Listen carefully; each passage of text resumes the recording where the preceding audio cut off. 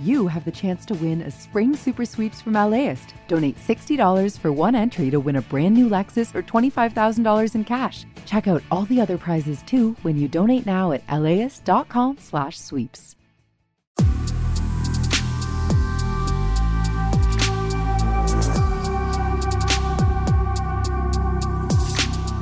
Hi, this is Larry Mansell, host of Air Talk on KPCC. Since the start of the coronavirus pandemic, we've had a daily segment on Air Talk devoted to the latest information about COVID-19. As time's gone on, we've looked at vaccines and how the virus and pandemic have affected the lives of Southern Californians. That includes doctors, nurses, epidemiologists, and other medical professionals fighting the virus on the front lines. In each episode of this podcast, we'll speak with one of our experts on the rotating panel of Air Talk guests who will be sharing their expertise with us daily. You can also listen anytime at laist.com, kpecc.org, or subscribe wherever you download podcasts. With the very latest on COVID-19, joining us from Cedars-Sinai Medical Center in L.A., the co-chair of emergency medicine, Dr. Sam Torbati. Dr. Torbati, a very good Friday morning to you. Good Friday morning to you too, Larry. We hear from Dr. Ferrer, LA County Public Health, that Omicron has peaked. We have several more weeks of Omicron cases that we expect to gradually decline. But what are you seeing at Cedars? We're seeing pretty much the same thing. Our data in the ER and the medical center show that Omicron peaked about a week or two ago, and we're gently beginning to see less and less. So we're very optimistic that they're on the back end of the curve and will continue to pull through this wave. So how is that affecting staff, which I know at every hospital has been overworked and stressed dealing with this, particularly with so many employees out with positive COVID tests or sick with COVID? Are you seeing a lot of those employees coming back to Cedars along with the decline in patients? Sure, the impact was significant. Staff, physicians, everybody was being affected, and they had to stay home during their isolation period. Now they're coming back. It's not over because Omicron is still here and it's highly contagious, but it's much better now than it was several weeks ago. We're in a much better position. All right, that's good to hear. Well, let's talk about this subvariant BA.2 of Omicron. We have a few of these cases that have been identified. I know it's being watched, but it's not considered a variant of concern yet by the World Health Organization. What do we know about BA.2? So absolutely fascinating, and again, not surprising that this virus, just like all other viruses, continues to mutate, trying to get a survival advantage. It appears to be closely related. It's to the original Omicron variant that was called BA.1. This one is called BA.2. And it's being watched very, very carefully as it is now being detected all throughout the world. I just read a report about 4 cases being reported here in Los Angeles. So over 40 countries or so have reported it. The data is early. We just don't have all the information, but there's some initial reports that it may be even more contagious in terms of how easily it could be spread than the original Omicron. And from a evolutionary standpoint, this would give this variant a survival advantage and potentially, could cause it to take over in the upcoming weeks or months. But it's a little too early to know right now which way it's going to go. With it being so closely related to BA.1, could you assume that for those who've had BA.1 or Omicron as we've known it, that it's unlikely that they would be vulnerable within the next few weeks to BA.2? From a theoretical standpoint, yes. Since it is so closely related, we are hopeful that people who've had Omicron will have immunity against it. But it's just too early to know, and this virus continues to surprise us. I think we need a little bit more time to be sure. You were talking about how this isn't surprising that we see all these sublineages from different variants. And I was seeing that Delta had more than 200 sublineages before Omicron came along. So this apparently is extremely common. Very, very common. Viruses continue to mutate. The mutations are basically errors in how they continue to replicate and how the genetic code gets replicated. Most of the time, these errors result in death of the virus, but occasionally the errors result in something that gives the virus a survival benefit. And when there is a survival benefit in a mutation, that will take off. And again, we see this with every virus. And so no surprise at all that this is happening. And what would cause the World Health Organization to label it a variant of concern? Is that just the rapidity of spread and severity of cases, or does something even before that happened cause the World Health Organization to label a variant that way? Yeah, they use very specific criteria. You know, the WHO monitors, as does the CDC, all of these variants.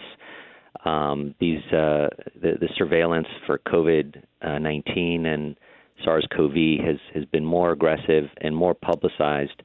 But these are common practices that occur, and at some point, if it appears that a virus is one that could potentially result in higher infectious rates, but more importantly, disease rates, because just because it's more infectious doesn't mean it's going to cause more disease, then it becomes something we need to think about. And so there's a lot of things right now, a lot of questions that are being raised.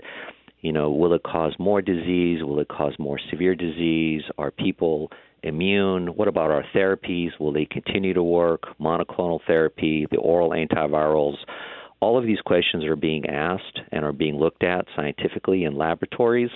And as data comes out, if indeed this new subvariant takes over, we'll have more real-world data to back up and have more information for the public. So we've hit the peak of Omicron, but we still have high numbers, and this decline is going to be gradual. What do you think we're going to see over the next week or two in terms of hospitalizations and deaths? Well, you know, as we look at the data, unfortunately, the number of deaths is climbing, even though the total number of cases are going down. And that reflects the fact that there's a big time lag from when infection occurs until patients that are either unvaccinated or those who are severely immunocompromised end up succumbing to complications of this disease. And so we continue to have many patients in hospitals, over 4,000 in Los Angeles County alone. And mortality, unfortunately, the numbers will continue to go up. So, again, it's great that we're doing better. My heart still bleeds for the patients who are still presenting quite sick or are still in the hospital dealing with this terrible illness.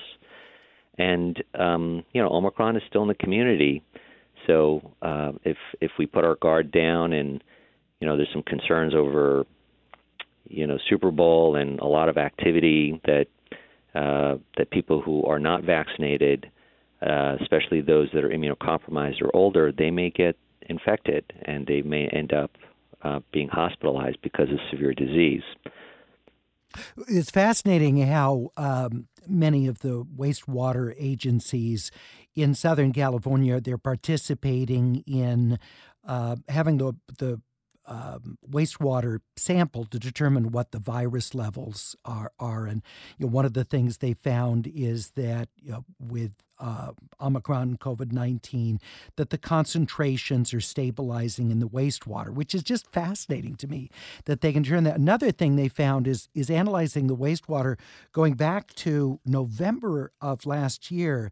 They found in a sample from Merced County in Central California that there was Omicron found in that sample. That was even before Omicron was named by the World Health Organization. So it's fascinating that this kind of analysis can provide us with more detail than even testing.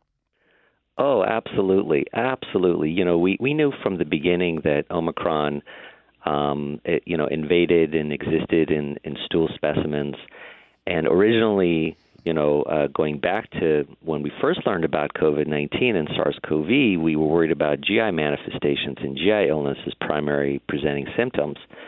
And we sort of took our eyes off of the gut and we continued to focus on the lungs because that's where the money seemed to be in terms of where the disease was. But now, from a surveillance standpoint, what a wonderful tool to be able to monitor stool samples to get a sense as to whether something's about to come up or not. This is a fascinating,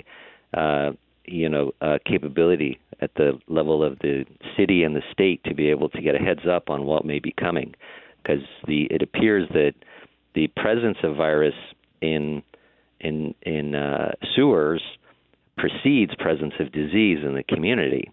So our future may be to monitor the stool far earlier than we monitor everything else.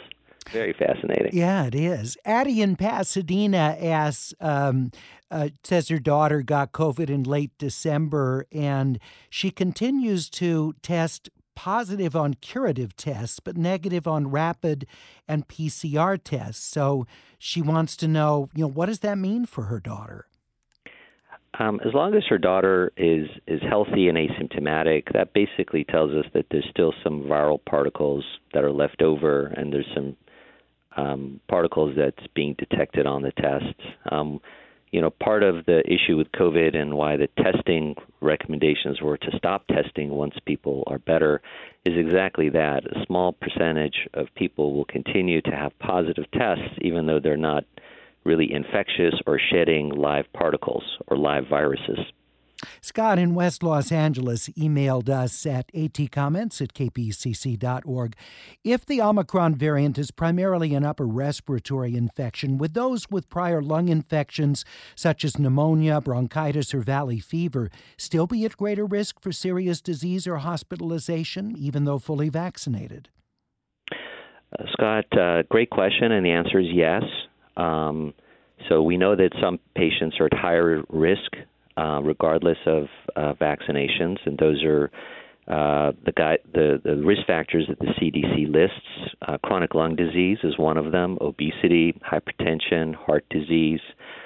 And so the vaccines are still incredibly effective, some, depending on the study, 85 to 88% reduction in developing severe disease, not 100%. So our recommendations are still the same. If somebody has chronic lung disease, chronic kidney disease, are older, have significant obesity, those are patients that need to just be far more careful with their activities, be far more vigilant with wearing masks, and being aware of their environment, because if they do become infected, they can become far more symptomatic than the next person.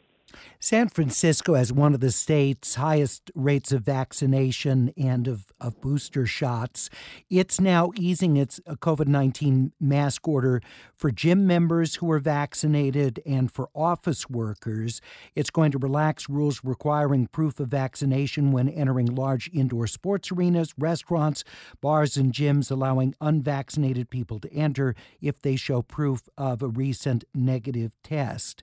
What are your thoughts about the easing of those rules and given the decline in cases in San Francisco, does that make sense? Well, public health officers have to make these difficult calls, all the time, and they're looking at all kinds of factors, including prevalence of disease in the community and, prevalence of vaccinations. And I'm sure the health officers in San Francisco are making the right call based on all the data that they have. And that'll be the same thing in Los Angeles and everywhere else, where those specialists look at all the data and make the best judgment. Katie in the Miracle Mile district of L.A. emailed to ask, are there any new developments on what we know about the prevalence of long COVID in kids? Nothing that I'm familiar with. We did see, more kids, become ill with Omicron. I think that data around long COVID is not quite out yet, but I suspect we'll see more of it since we have far more kids impacted. Now, are kids prone to having long-term symptoms? For example, if they get the flu or thing, is there a certain subset that will suffer from that as their immune system responds, or is this distinct to COVID-19? So, kids with certain immune deficiencies, certain underlying conditions, certainly will have a harder time, recovering from certain infections and dealing with it. How long COVID behaves is an issue that's still being studied. It's still not 100% clear as to why long COVID occurs and what genetic factors they are, and whether those genetic factors are the same as the ones that impact severity of disease or whether there's something different altogether. Because when people have long COVID, we don't see evidence of active infection anymore, but they're still quite symptomatic. We just don't quite know why yet. But data is coming out more and more every month. All right. Dr. Torbati, thank you so much for being with us again. We really appreciate you sharing your expertise, and all the best to you and your colleagues at Cedars-Sinai Medical Center. Thank you much. Thank you very much. Thanks for listening to this episode of COVID in LA. If you'd like to stay up to date with the latest coronavirus news, you can listen anytime at laist.com, at kpecc.org, or subscribe wherever you download podcasts. See you next time and stay safe. I'm Larry Mantle.